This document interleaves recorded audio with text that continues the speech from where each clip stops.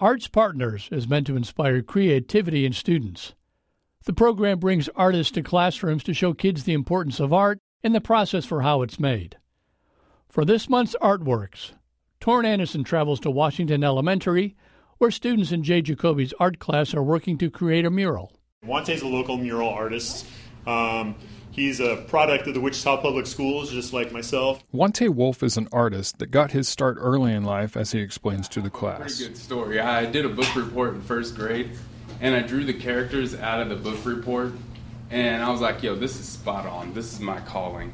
Wolf then tells the art class what they will be working on together. You guys are going to help me out with our mural process. And the first part of the mural process is brainstorming. It's going to be focused on the saying, dream, believe, achieve.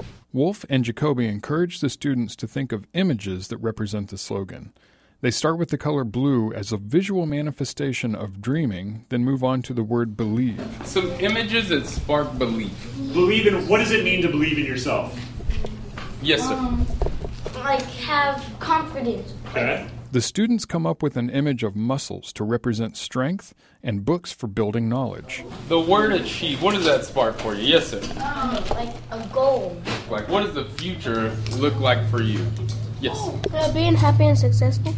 Wolf then instructs the students to start sketching out their visual ideas. I mean, essentially, think you're sketching for a mural. You're going to be presenting this to somebody asking for their permission to paint it on their property. The students return at a later date to start painting after Wolf has laid down a loose sketch using the students' ideas. As you guys can probably see, we have blocked in a lot of our colors, and we're using the blues again. It's like a manifestation of our dreams and ambitions. So that's the main thing that I want to get filled in today, all right?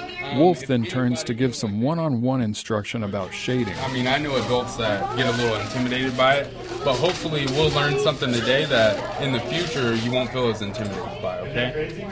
Our light source is going to be coming from the book she's reading. So everything on the back side of it is going to be a darker color, all right?